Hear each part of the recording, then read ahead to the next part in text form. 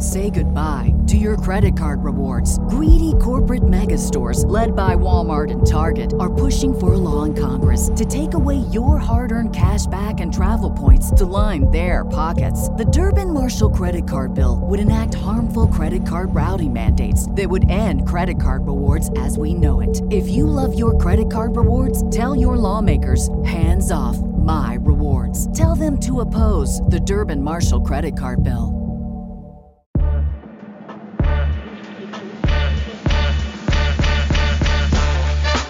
Welcome to the AEW Match Guide podcast, where we deep dive into the best matches in AEW history. Brought to you by the Social Suplex Podcast Network and your host, Sam Brown. Yes, hello and welcome to the AEW Match Guide podcast. I'm your host, Sam Brown. Thanks for joining me.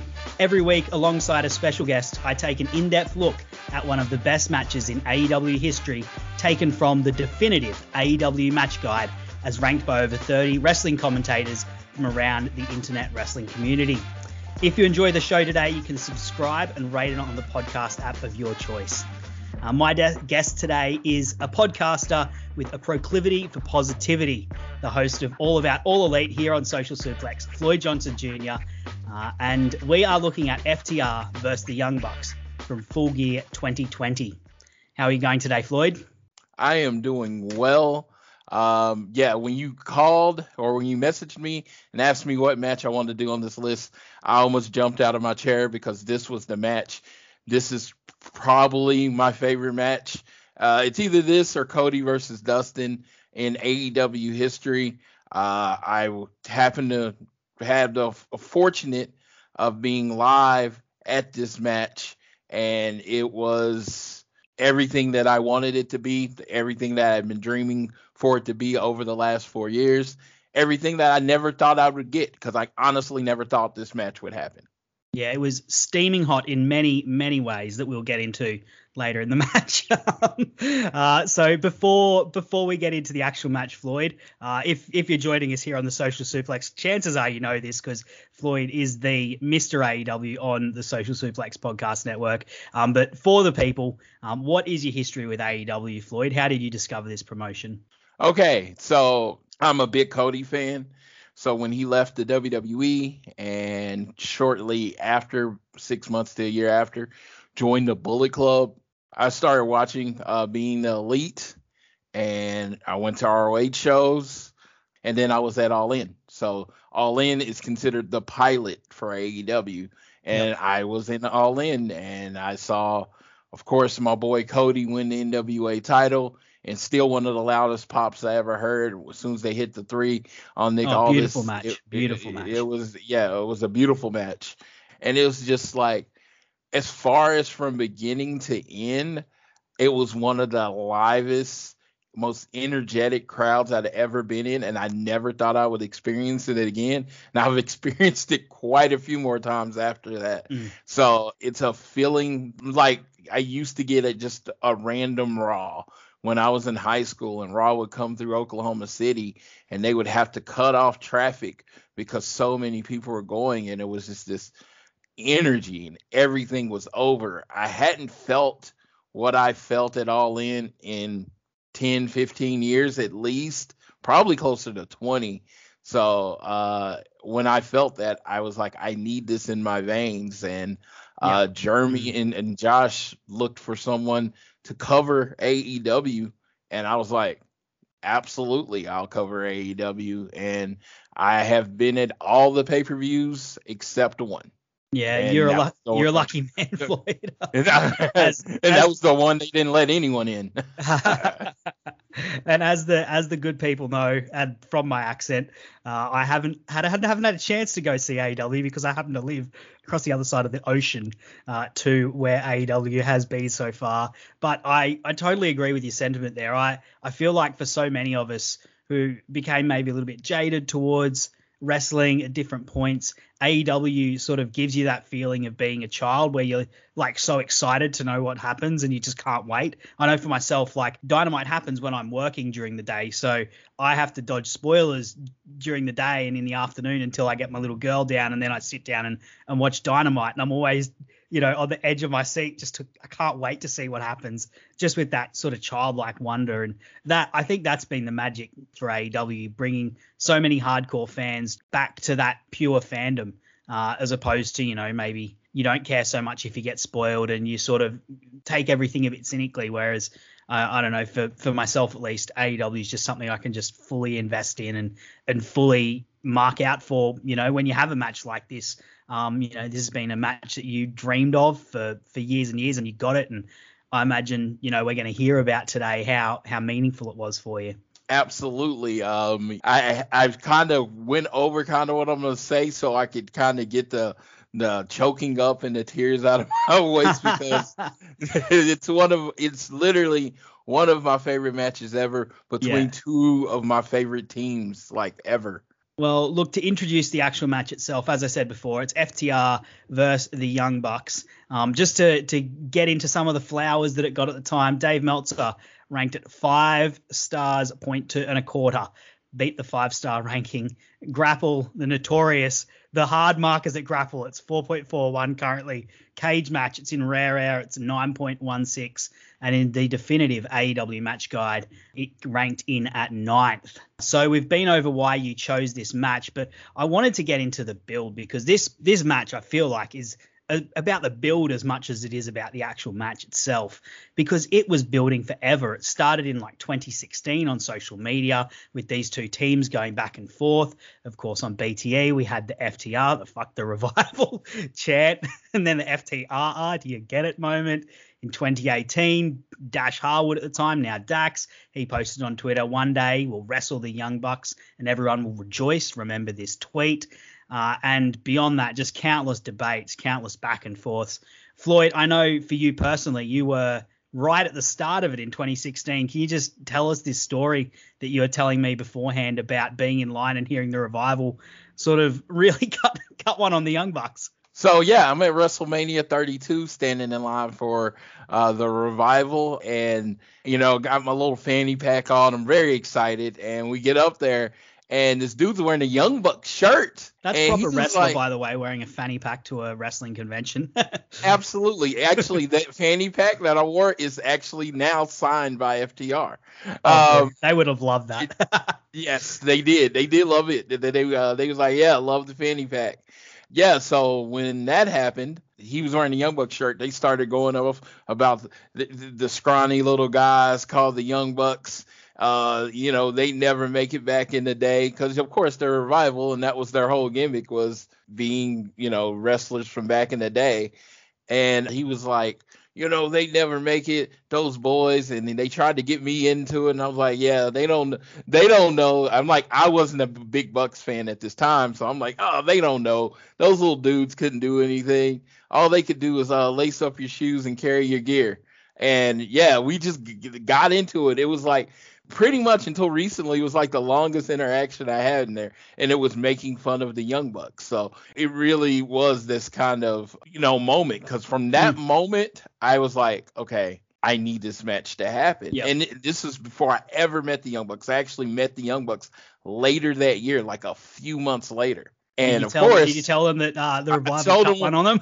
I told him exactly what happened. Like, the Revival cut one on them. And he's like, man, we really love those guys. Those are really nice guys. Hopefully we get to work with them one day. Well, I like these guys because one day we're going to make a lot of money with them. Yes, like the best baby face, like, cut promo ever. It was like they didn't say one bad thing about the FTR. And then a few months later, Cody started with the F the Revival thing, and I was like, I can't do that. I can't say that. I'll roll with you, Cody. I can't roll with you. I mean, I'd follow you in the war, sir, but I can't diss the Revival. Those are my boys. Yeah. And I mean, 2016 was when the Revival really made their name. They were on an absolute hot streak. They had the matches with Enzo and Cass. They had fantastic matches with them. Absolutely one of the hottest crowds, WWE crowds I've ever seen at the NXT TakeOver Dallas when they were against American Alpha. And then, of course, the incredible series with DIY. And, we all know the history of the Young Bucks. And I think the two of these, the reason that they made it was such a great rivalry is it pitched the old school versus the new school, this clash of styles, and then also a clash of fan bases. You had, the WWE NXT guys, you had the more at the time Ring of Honor, Indie, New Japan following that the Young Bucks had. There was just so much volatility around then. And of course, I feel like this match got even more hyped as the Revival sort of had to pull back when they got onto the main roster and weren't necessarily able to live to the potential that they wanted to. And you could see glimpses of it every now and again. And every now and again, you'd hear a report from a house show of them just absolutely tearing up the ring with Bobby Roode and Dolph Ziggler and just absolutely blowing the roof off the house, but never actually getting to see it. And then, of course, AEW happens and the Young Bucks say, we want to make a tag team wrestling destination. So, of course, you've got lots of tag teams joining, Lucha Bros, Proud and Powerful, SCU, of course, the Young Bucks as EVPs. But the whole time you're going, man, when are we going to get the Revival into the mix here? Did you always think that this match would happen? No, I absolutely did not think it would happen. FTR was in WWE. They had been NXT champions, SmackDown champions, Raw champions. They had been being used. And, yeah, I thought they were going to be there forever. I thought they were going to retire in the WWE system. And I don't know if they will admit it, but they're getting booked at the end towards that last 2 years. They're getting booked terribly, just terribly in WWE, or not used at all. And they're killing it on house shows. Fans are telling them, oh, how great they are on house shows. But who's winning? Who's getting the 5-star tag team matches? Who's on getting the number one on Wrestling Observer? Who's having to do Uzi Hot? Yeah, PWI. And it's like, it's the Young Bucks. And they're killing it because they're allowed to perform. They're allowed to do what they do really, really well. And yeah, they're doing Uzi Hot and they're telling jokes and they sent out the gear, that WWE wanted them to send out, and they're like, oh, we're telling stories. And FTR at their core are just professional wrestlers and they just want to tell the physical wrestling in the ring. They don't mind cutting promos. They don't mind doing that, but they're a fan of 80s wrestling, 80s tag team wrestling. That's what professional wrestling is to them. And yeah, and then WWE wasn't aligning with their values. Yep. And eventually, of course, as we know, they managed to finally get the release that they were seeking, that they were after, and they turned up in AEW. Looking at the two teams, sort of where they were positioned in AEW, because it factors into the match itself. In AEW, the Bucks initially, even though they were one of the creators of the company, they didn't do so well early on as a team. They lost the first round of the championship tournament in one of the very first Dynamites. They got beaten by Hangman and Kenny at the pay-per-view, and they finally managed to get into the number one contenders position. And they also missed out on a chance for a rematch with Hangman and Kenny at All Out. And by contrast, FTR, they arrived after Double or Nothing, immediately faced off with the Elite. They had, of course, a number of multi-man matches that featured the Bucks and Kenny, but they were immediately successful by contrast. They were unbeaten for a good while, and they slowly managed to use Hangman to sort of splinter the Elite. And used it to get under the Bucks' skin, because they ultimately knew that Hangman and Kenny had the belts and the Bucks were their biggest competition, and they singled those two teams out. The way they wrestle is by cutting off the ring and breaking up the team that way, and that's the way they approached these guys, by using Hangman to splinter the Elite, to turn Kenny Omega on his tag team partner, and just really sow seeds of animosity in there. And eventually it paid off with Hangman Page helping them beat the Bucks in the gauntlet match to determine the number one contender to face them at All Out. They won it All Out. FTR then went into doing the Brush with Greatness. They were still unbeaten, just rolling through tag teams. Floyd, what did you think of the initial build-up of these two teams and the positioning on the roster with the Bucks and not being successful, whereas FTR coming in just red hot and slicing through the division like a knife through butter? You know what? I was confused because at the time when AEW first started, to me there were clear 1 and 2 tag teams. So I figured when they did the tag team tournament, it would end with the Young Bucks and the Lucha Bros wrestling for the tag titles. They had already done it at Double or Nothing, and they had the match again at All Out. Both amazing matches. So I figured you're starting your company, you're starting your tag team division, you're launching your tag team titles. It's going to be the Young Bucks versus the Lucha Bros. Then we get the Young Bucks losing the first round to Private Party. And I'm like, okay. All right, well, this is setting up for something bigger. The Lucha Bros are going to win. The Lucha Bros then lose in the finals. Okay. Well, one of them is going to beat Scorpio Sky and Kazarian for the title. Okay. Now Kenny and Hangman are the champions. Okay. Very confused because this is you got like the best tag team division in the world, and you put a makeshift tag team as your tag team title holders. I'm always going to fundamentally have a problem with that. To me, makeshift tag teams are like a heavyweight wrestling, a X division star. You know what I mean? It's just that's not belong. So they get with that point, I do kind of tend to agree with you there. It can work, particularly when it's done to enhance a story or a feud, which is what they did with this. I think this worked, but that was largely off the back of their work. But fundamentally, it was a head scratcher at the time. For every really good team, like maybe a Jericho or Owen Hart and Yokozuna, you've got 100 MVPs and Mark Henrys, or the Miz and Big Shows, where it's just like, what are we doing here? Why are we doing this? Yes, and this one worked. It worked exceptionally well. Probably I think it had the highest Hangman and Kenny versus the Young Bucks is the highest rated match in AEW history, correct? Yeah, well, in the match guide that we did, it was number one. Won countless match of the year polls.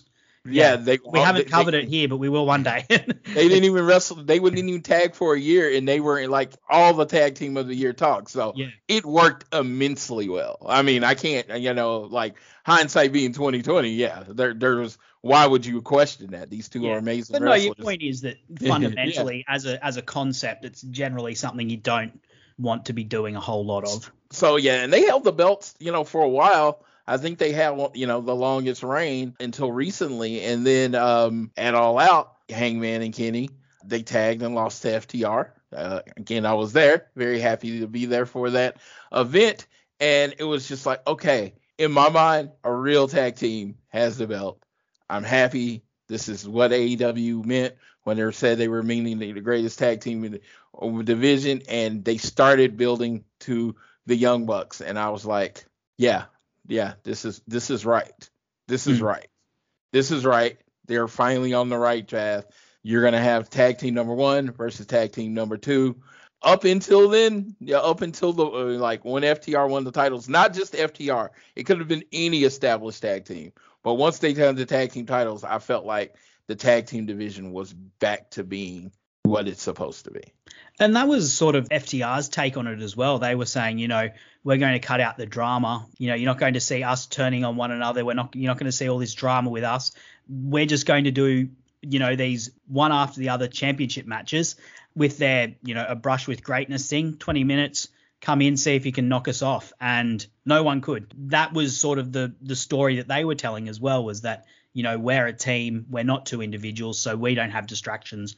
We're just about the wrestling, the physicality of it. And, in the actual build-up, them being on a hot streak and the Young Bucks sort of struggling, I think was a really interesting contrast.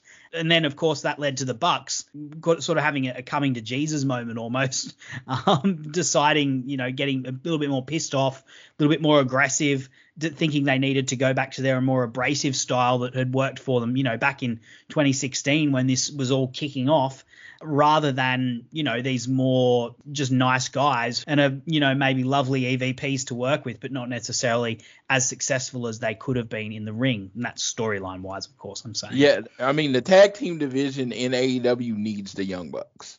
It was like they did a great job of building anticipation. Their fandom is crazy and exciting and very passionate.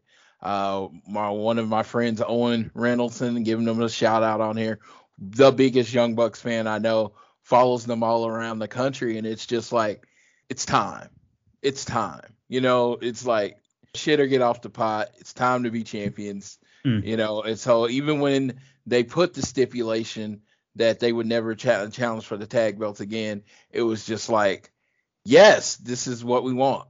Put yourself in the corner, build the desperation. With that, I was going to actually ask you, because you're such a big Cody fan, I always thought that, and with the Bucks being a little bit more pissy in this, and with their eventual direction of, just becoming these absolutely insufferable pricks known, I was going to say, did you think that was at all a shot at what Cody did the year before, saying that if he loses, he'll never go for the championship again? I always thought it was never stated by the commentators or, expanded on by them, but I always thought like the symmetry in that was a bit funny, and I don't know, it felt like a bit of a backhander to him. I don't remember it clearly, so I could be embellishing this in my brain. But I believe when they announced it, Nick Jackson kind of made a face and kind of like almost mockingly said, "We'll never challenge for the belt again," like it was towards Cody. Even though they were faces at the time, I still think there was a mocking tone to it. And they did it at the same pay-per-view that he did it at. Yeah. And it was just, and they kind of threw it on at the end, this unnecessarily stipulation. I will go on record as I'm saying the Cody stipulation is the dumbest stipulation ever in wrestling to me. I hate it. I absolutely hated it when he said it. When he lost, I thought it was building up to him winning. He lost, and I was like, I still hate it to this day. I hate the stipulation. I don't think there's a reason ever to take, like, other than like injury, to take someone out of a system. Like if he had challenged 3 or 4 times for the tag belts like the Young Bucks did, and he was like, this is my 4th chance, I'll never challenge for it again if I lose. Cool, I can understand it. But he was doing it on his first challenge. I'm not going to go off on a long tangent. I hate the stipulation. Little bit of behind the scenes. A lot of these are a bit pre-recorded, so we're sort of recording a few before we kick things off here. And one of the other matches that I've done is Cody versus Jericho with my friend Miz Fan. So you'll have to listen into that one, Floyd, and we do get into that stipulation there as well. We need to get into this actual match though. I'm ready. Whenever you are. Let's get started. We've taken as long as the Young Bucks and FTR did to finally lock horns with a match. So they kicked things off with a fantastic big match promo talking about sort of the legacy defining stakes of this match. And showing how personal things had gotten with these two over the months leading up to this match. Bucks come out, big match, Lakers colors, purple and yellow. FTR coming out looking hot and sweaty.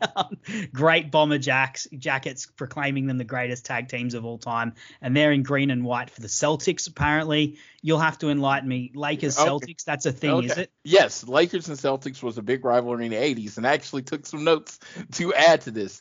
The Young Bucks come out in their Lakers-inspired jerseys. Lakers in the 80s were the Showtime, flashy teams, big passes. Of course, the Young Bucks are also from California. Yeah, I knew that much. Coast. Yeah. So that leads into it. They wear the pants and the tassels.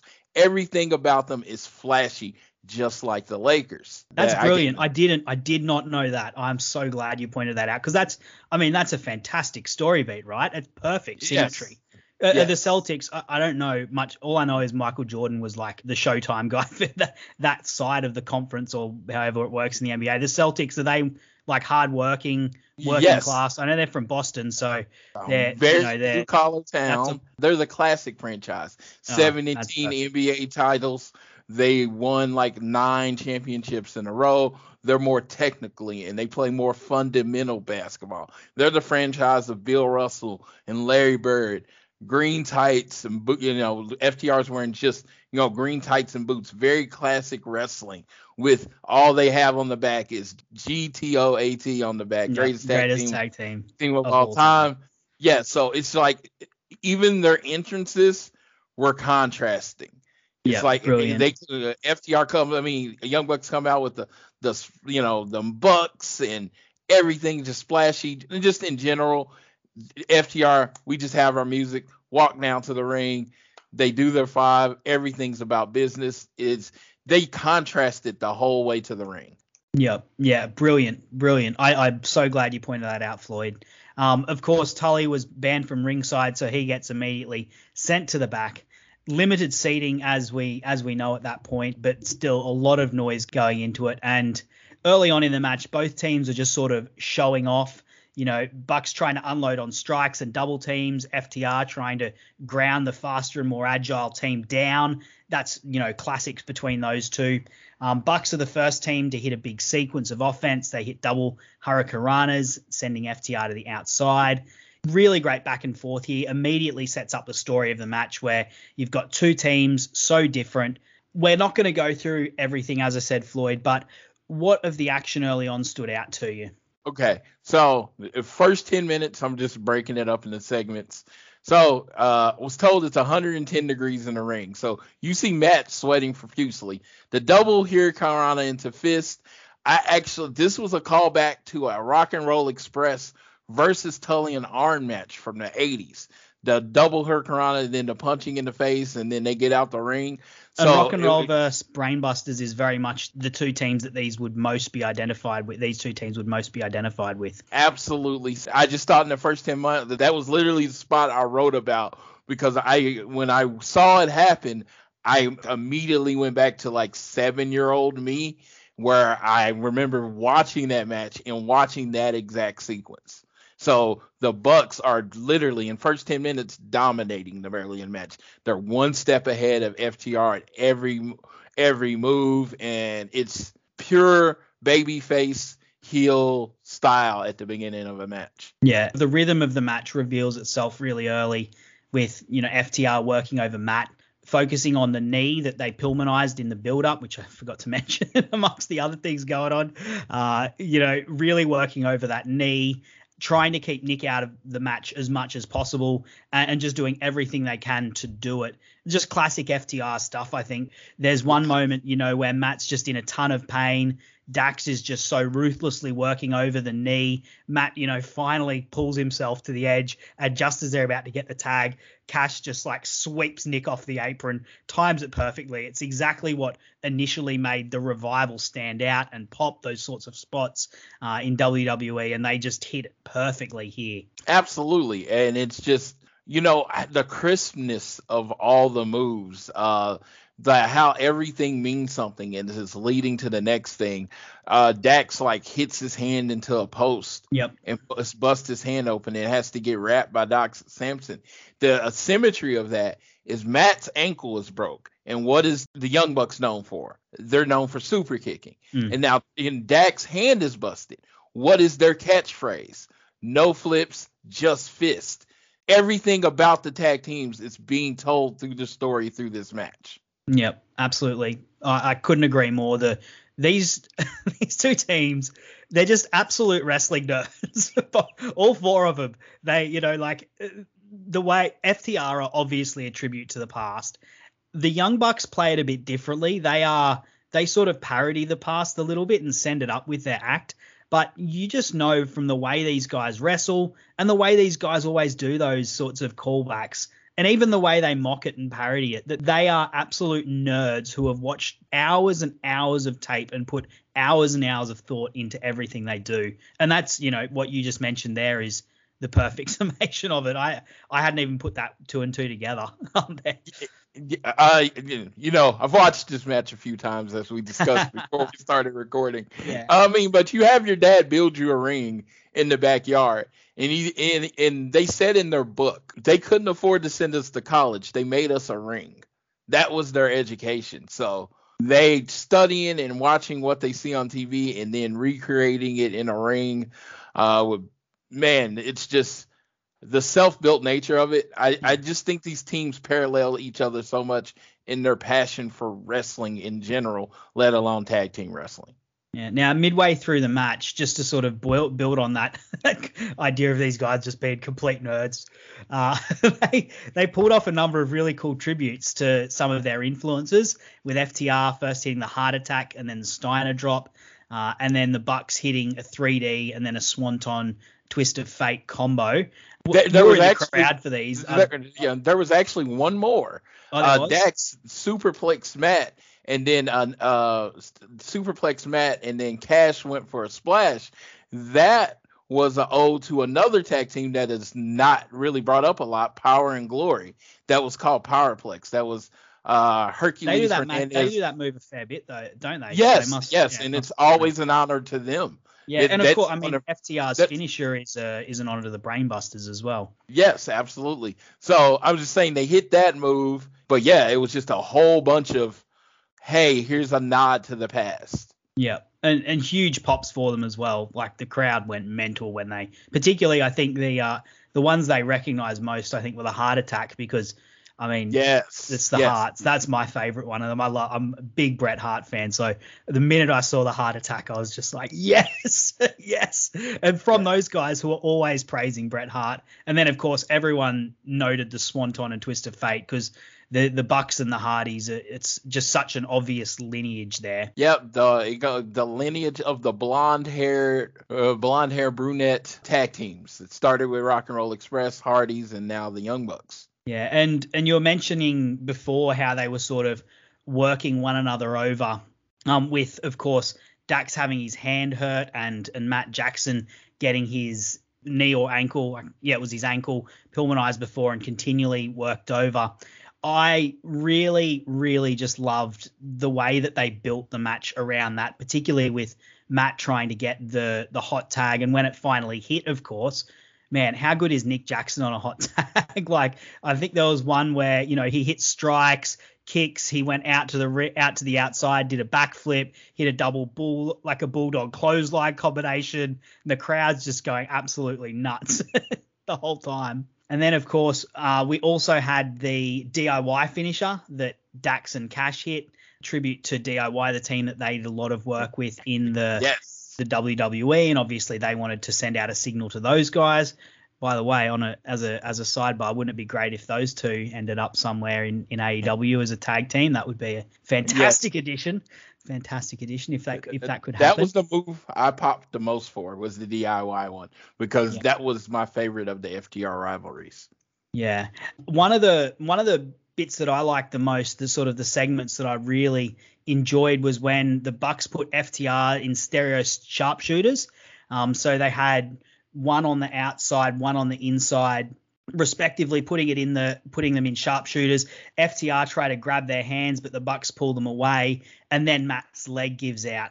And just, I don't know, the way that they managed to do that. And then Nick is on the outside. He's sort of frustrated. He signals for a tag, but Matt can't even get there.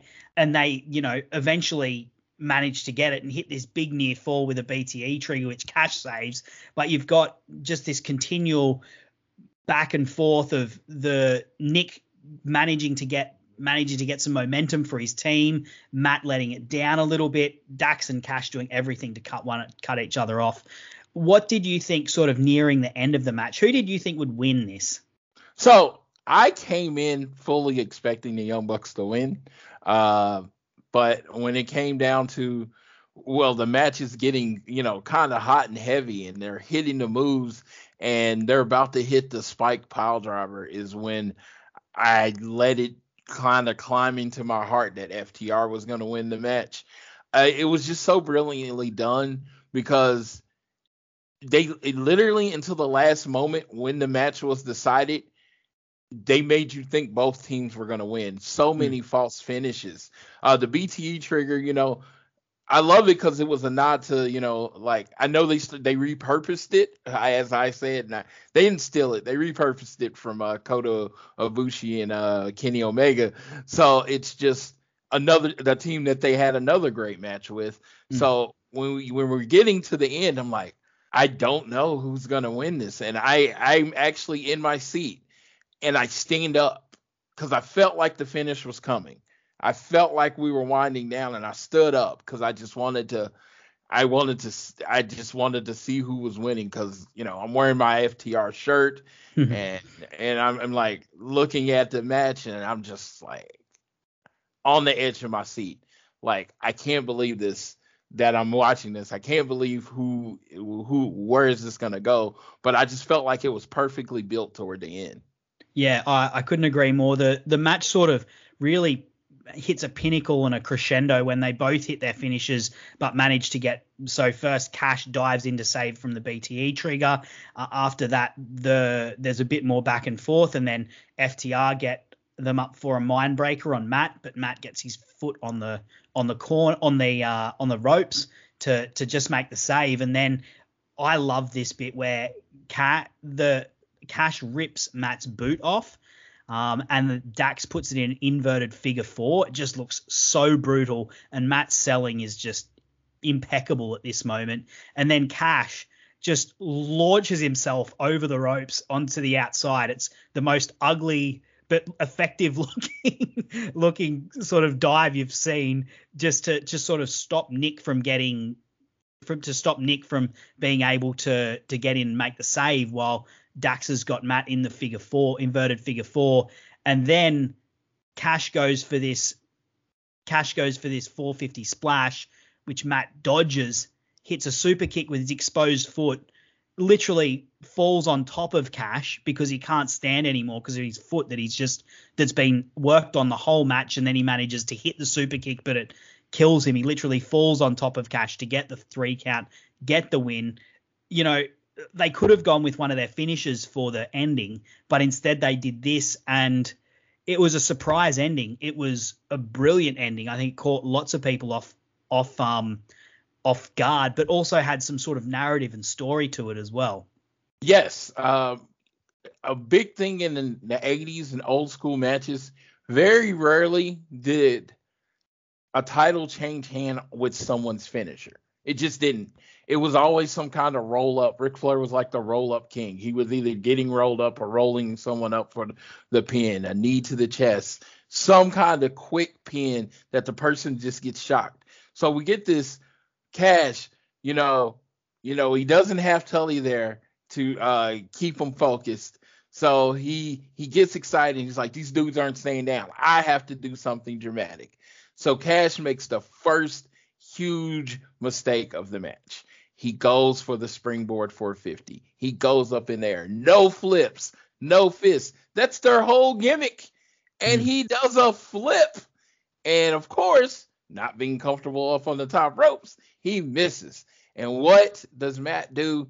The ankle that they have been working on and they've been damaging and they have tried to take out, he uses the damaged ankle to kick Cash Wheeler in the face and get the 1, 2, 2, 3. Poetic justice, babyface vengeance. Not only did you not take my ankle away, not only did you not take my weapon away, I then used that weapon to be the final death nail and get the 1, 2, 3.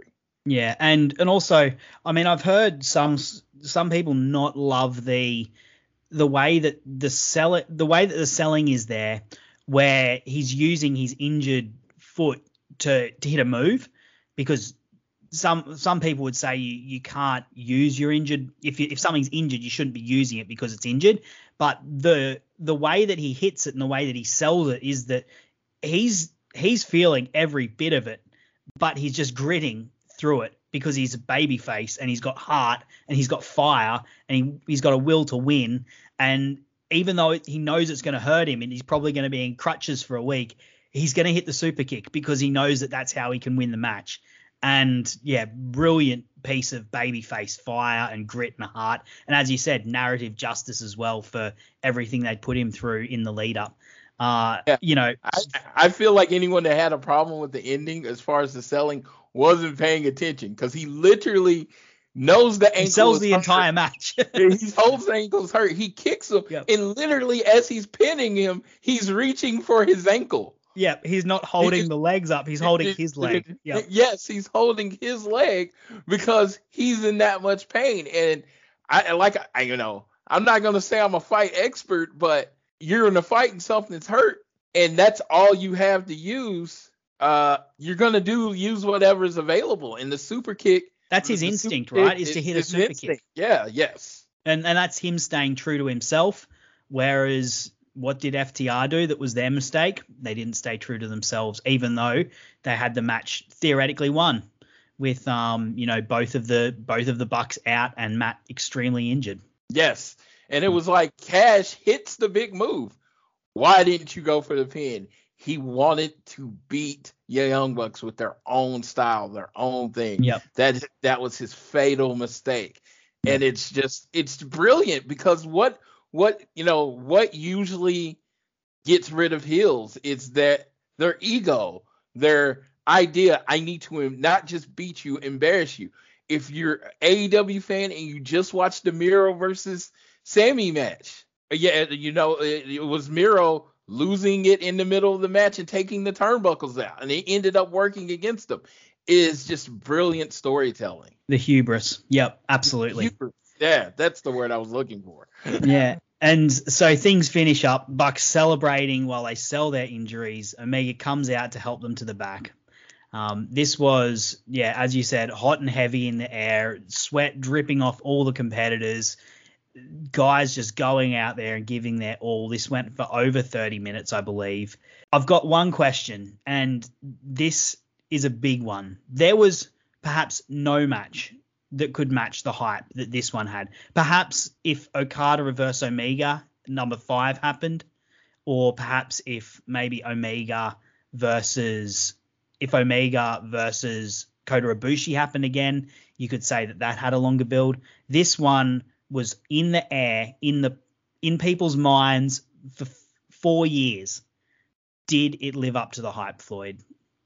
For me, it did. It was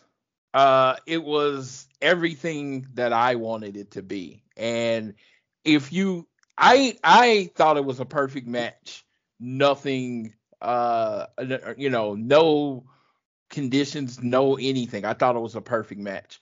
But when you think about the 110-degree heat, the exhaustion that they went through, and how they had to fight through to the point where they literally had passed out and had to be put on IVs and given water when they got to backstage. The no crowd. So, I mean, you have a very small crowd. So the reactions, as far as we were, they probably didn't hear them, because it was the ring. There was the ring. There was the AEW people in the crowd. Then there was a huge section of empty seats. And then way in the back, up in the hundreds, you finally had some people. So even if you're thinking about sound traveling, they probably didn't hear a lot of reaction. Yeah, it's an open amphitheater as well. Yeah, they can't feed off the crowd. So they're just wrestling. And that's what I was saying before. If you're going to compare this tag team to any other match, compare it to a match that's in the same situation. And when you compare it to a match in the same situation, there's no match even close. Yeah, I tend to agree, particularly, when it comes to tag team matches. I can't think of too many that were better than this during the pandemic era. Of course, you've got, brilliant matches like the Young Bucks Lucha Bros series that we've had before AEW Dynamite kicked off. Some of the ones that Kenny and Hangman did early on against the Lucha Bros, against SCU on the boat. Of course, there's the Revolution tag match, which one day we will get into on this podcast for sure. But when you're looking at matches that happened in the vacuum of the pandemic with, with the AEW crew making a lot of noise and doing as much as they can, and props to those guys who were out there week in, week out. This is the first match we've actually done that was during that pandemic era. So it probably deserves to be mentioned. Like, props to those extras that were out there every single night, every single week, making noise, creating as much atmosphere as they possibly could. Because it was just as hot for them. They're right down there in it. So it's just as hot for them. And they managed to stay energetic. I always say my crowd MVP goes to Austin Gunn. I just dude, I thought he was just pounding. He had to be pounding bangs somewhere or monsters or something, because one day he's gonna have a shoulder issue, and it's gonna be because he was banging the fence so much. Yes. I think the only other match you could compare in terms of tag team matches from during that era would be the street fight between the Best Friends and Proud and Powerful, and that's a a totally different atmosphere, doing a totally Brilliant different sort of fight. thing for a Brilliant lot match. shorter period. It's almost apples and oranges. It's hard to compare the two to if you're going to say which one's better, because they are so very different. Yeah, it's just, and like I said, I don't want to take anything away from any other tag team matches, because I don't feel like you got to bring another match down to build one up. They're great. They're all great. I just think this was particularly in a weird situation. It's just because when I thought I was going to, when the Young Bucks and, FTR gets released, I literally thought the pandemic was going to last a few months, and I thought we were going to be seeing it in front of 10,000 people, 11,000 people, and half the crowd, 75% of the crowd would be for the Young Bucks, 25% of the crowd would be for FTR, because of course they're heels. So, people would be wearing it, and it'd just be this excitement and energy. And I do think we'll get that match eventually. I've learned to be patient with AEW because they deliver. So I do think we'll get that match eventually, but they did it in front of no one and they still killed it. 5.25 is just like, I don't think you'll find a pandemic match rated higher than that. Maybe on the same level, but I don't think you'll find one rated higher than that, especially in America. So I think it stands on its own as a beautiful story told, a beautiful match. And like I said, for a person that had been hoping for that match, it was everything that I wanted. Yeah, I'll be honest. When I first watched this match, I didn't think that it lived up to the hype. But the more I've gone back and thought about it and looked at it, this was the third time I'd watched this match through. It's one that really does reward repeat viewings, which to me speaks highly for a match. There's some matches where the first time you see it, you think it's incredible, and then you go back and watch it and you're a bit, maybe not. But I think the mark of a truly great match is that when you watch it, you go back and you see things in it that you didn't notice before, and it builds and builds, and its legacy is improved on rewatch rather than harmed. And this match for me definitely was improved on the second time I watched it and third time I watched it. And talking to you about it today, I've learned even more about it that just adds to my thoughts of this match. So my impression and my respect for this match has only increased as it has faded in time. My respect for it has only increased. I did have to ask one further question, Floyd, because I think this is the podcast to do it. The FTR come out with the greatest tag team of all time, banner displayed on their trunks, on their bomber jackets. The Bucks, of course, are probably the critics' choice for it. Who do you think is the best tag team of this generation, and why? Okay, so this is a tough question because my favorite tag team, of course, is FTR.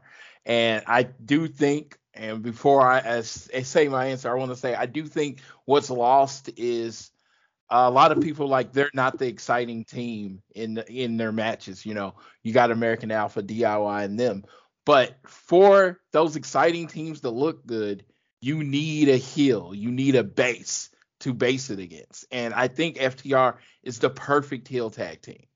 And they make their other play people look good, which that's what wrestling is. That's what the heel does. But you got to look at longevity. Greatness is against different opponents, wrestling different styles. Yeah, I don't think you can touch the Young Bucks.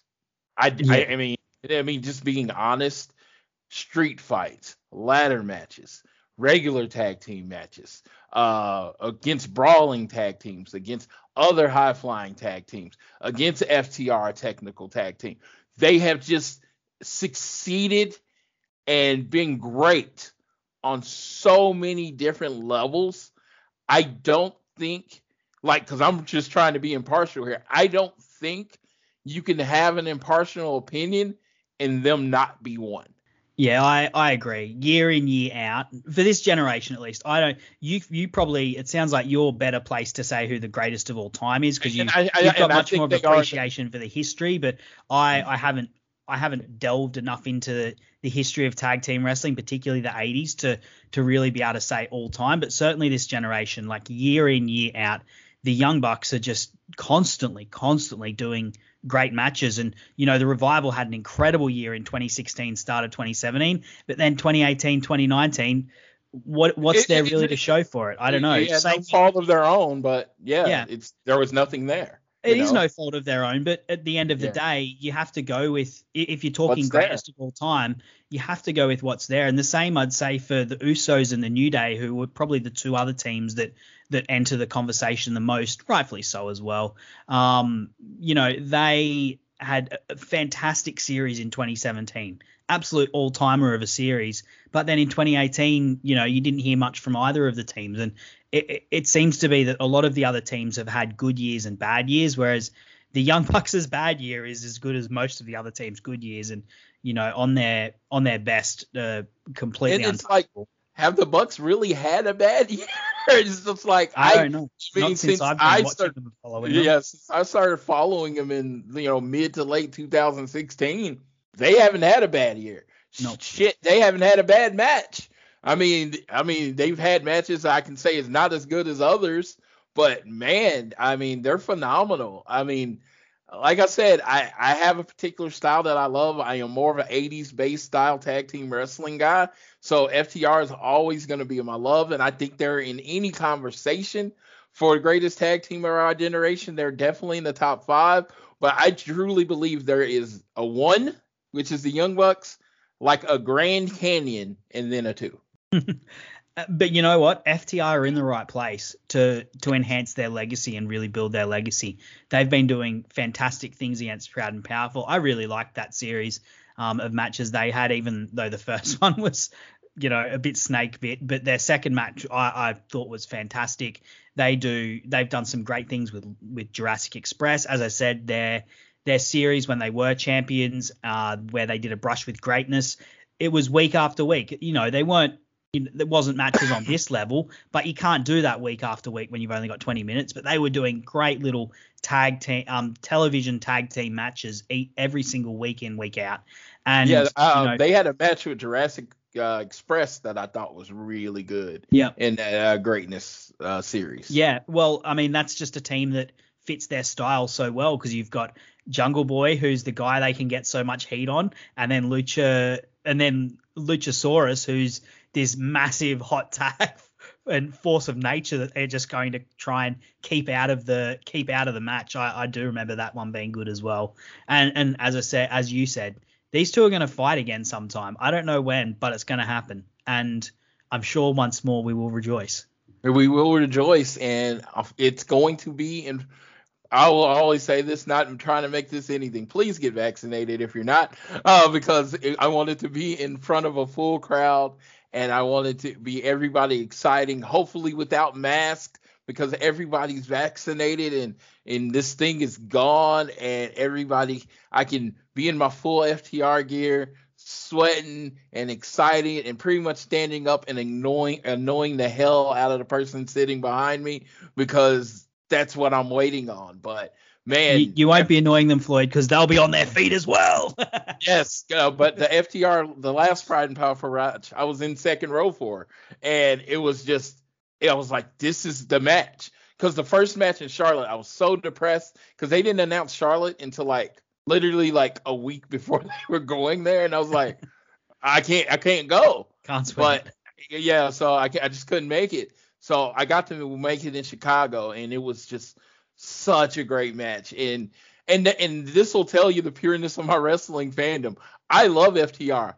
I really don't care if they ever win another match, because that's how good they are. They are sometimes better in matches that they lose than in matches that they win. Like literally all my favorite FTR matches, they lost.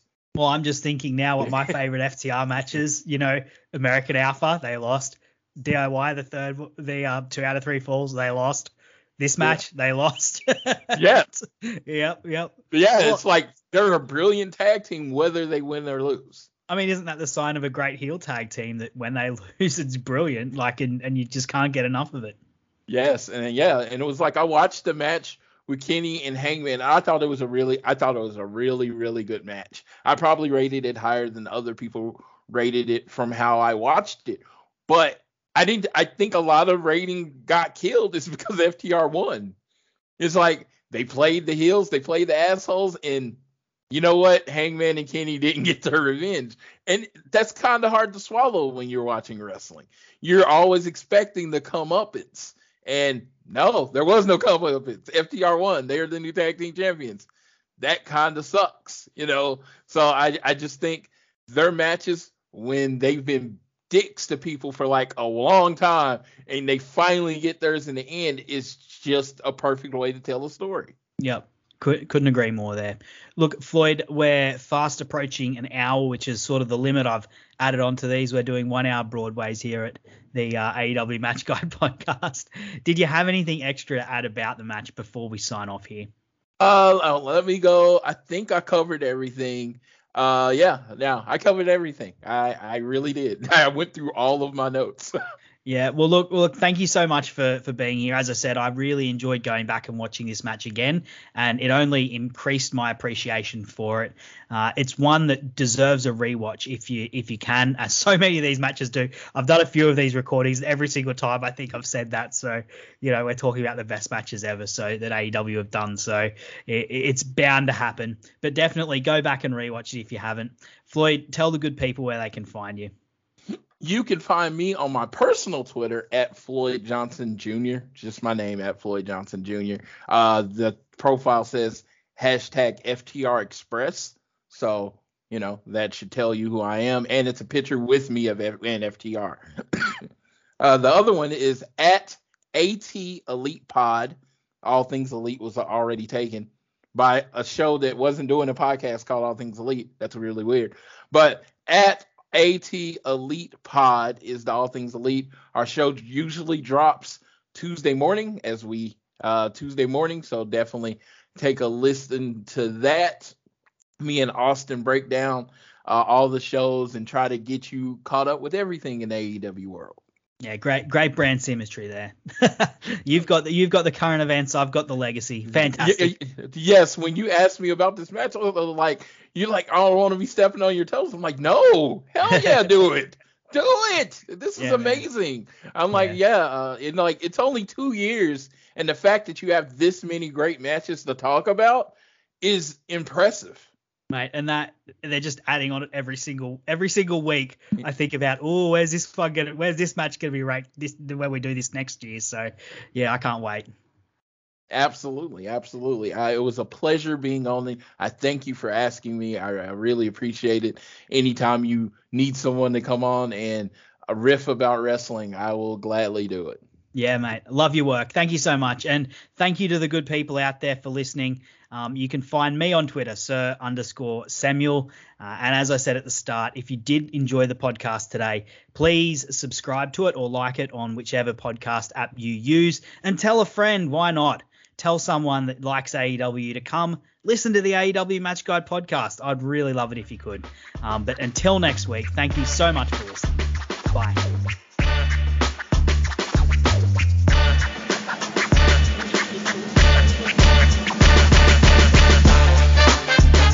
Thanks for listening to the AEW Match Guide podcast. If you enjoyed the show, then you can subscribe on the podcast app of your choice so you never miss an episode. Also, feel free to let me know on Twitter at Sir_Samuel. I'd love to hear from you. The AEW Match Guide podcast is brought to you by the Social Suplex Podcast Network, where you can find many other fantastic podcasts discussing not just AEW, but all parts of the world of professional wrestling. Looking forward to seeing you again next week. I'm Sam Brown.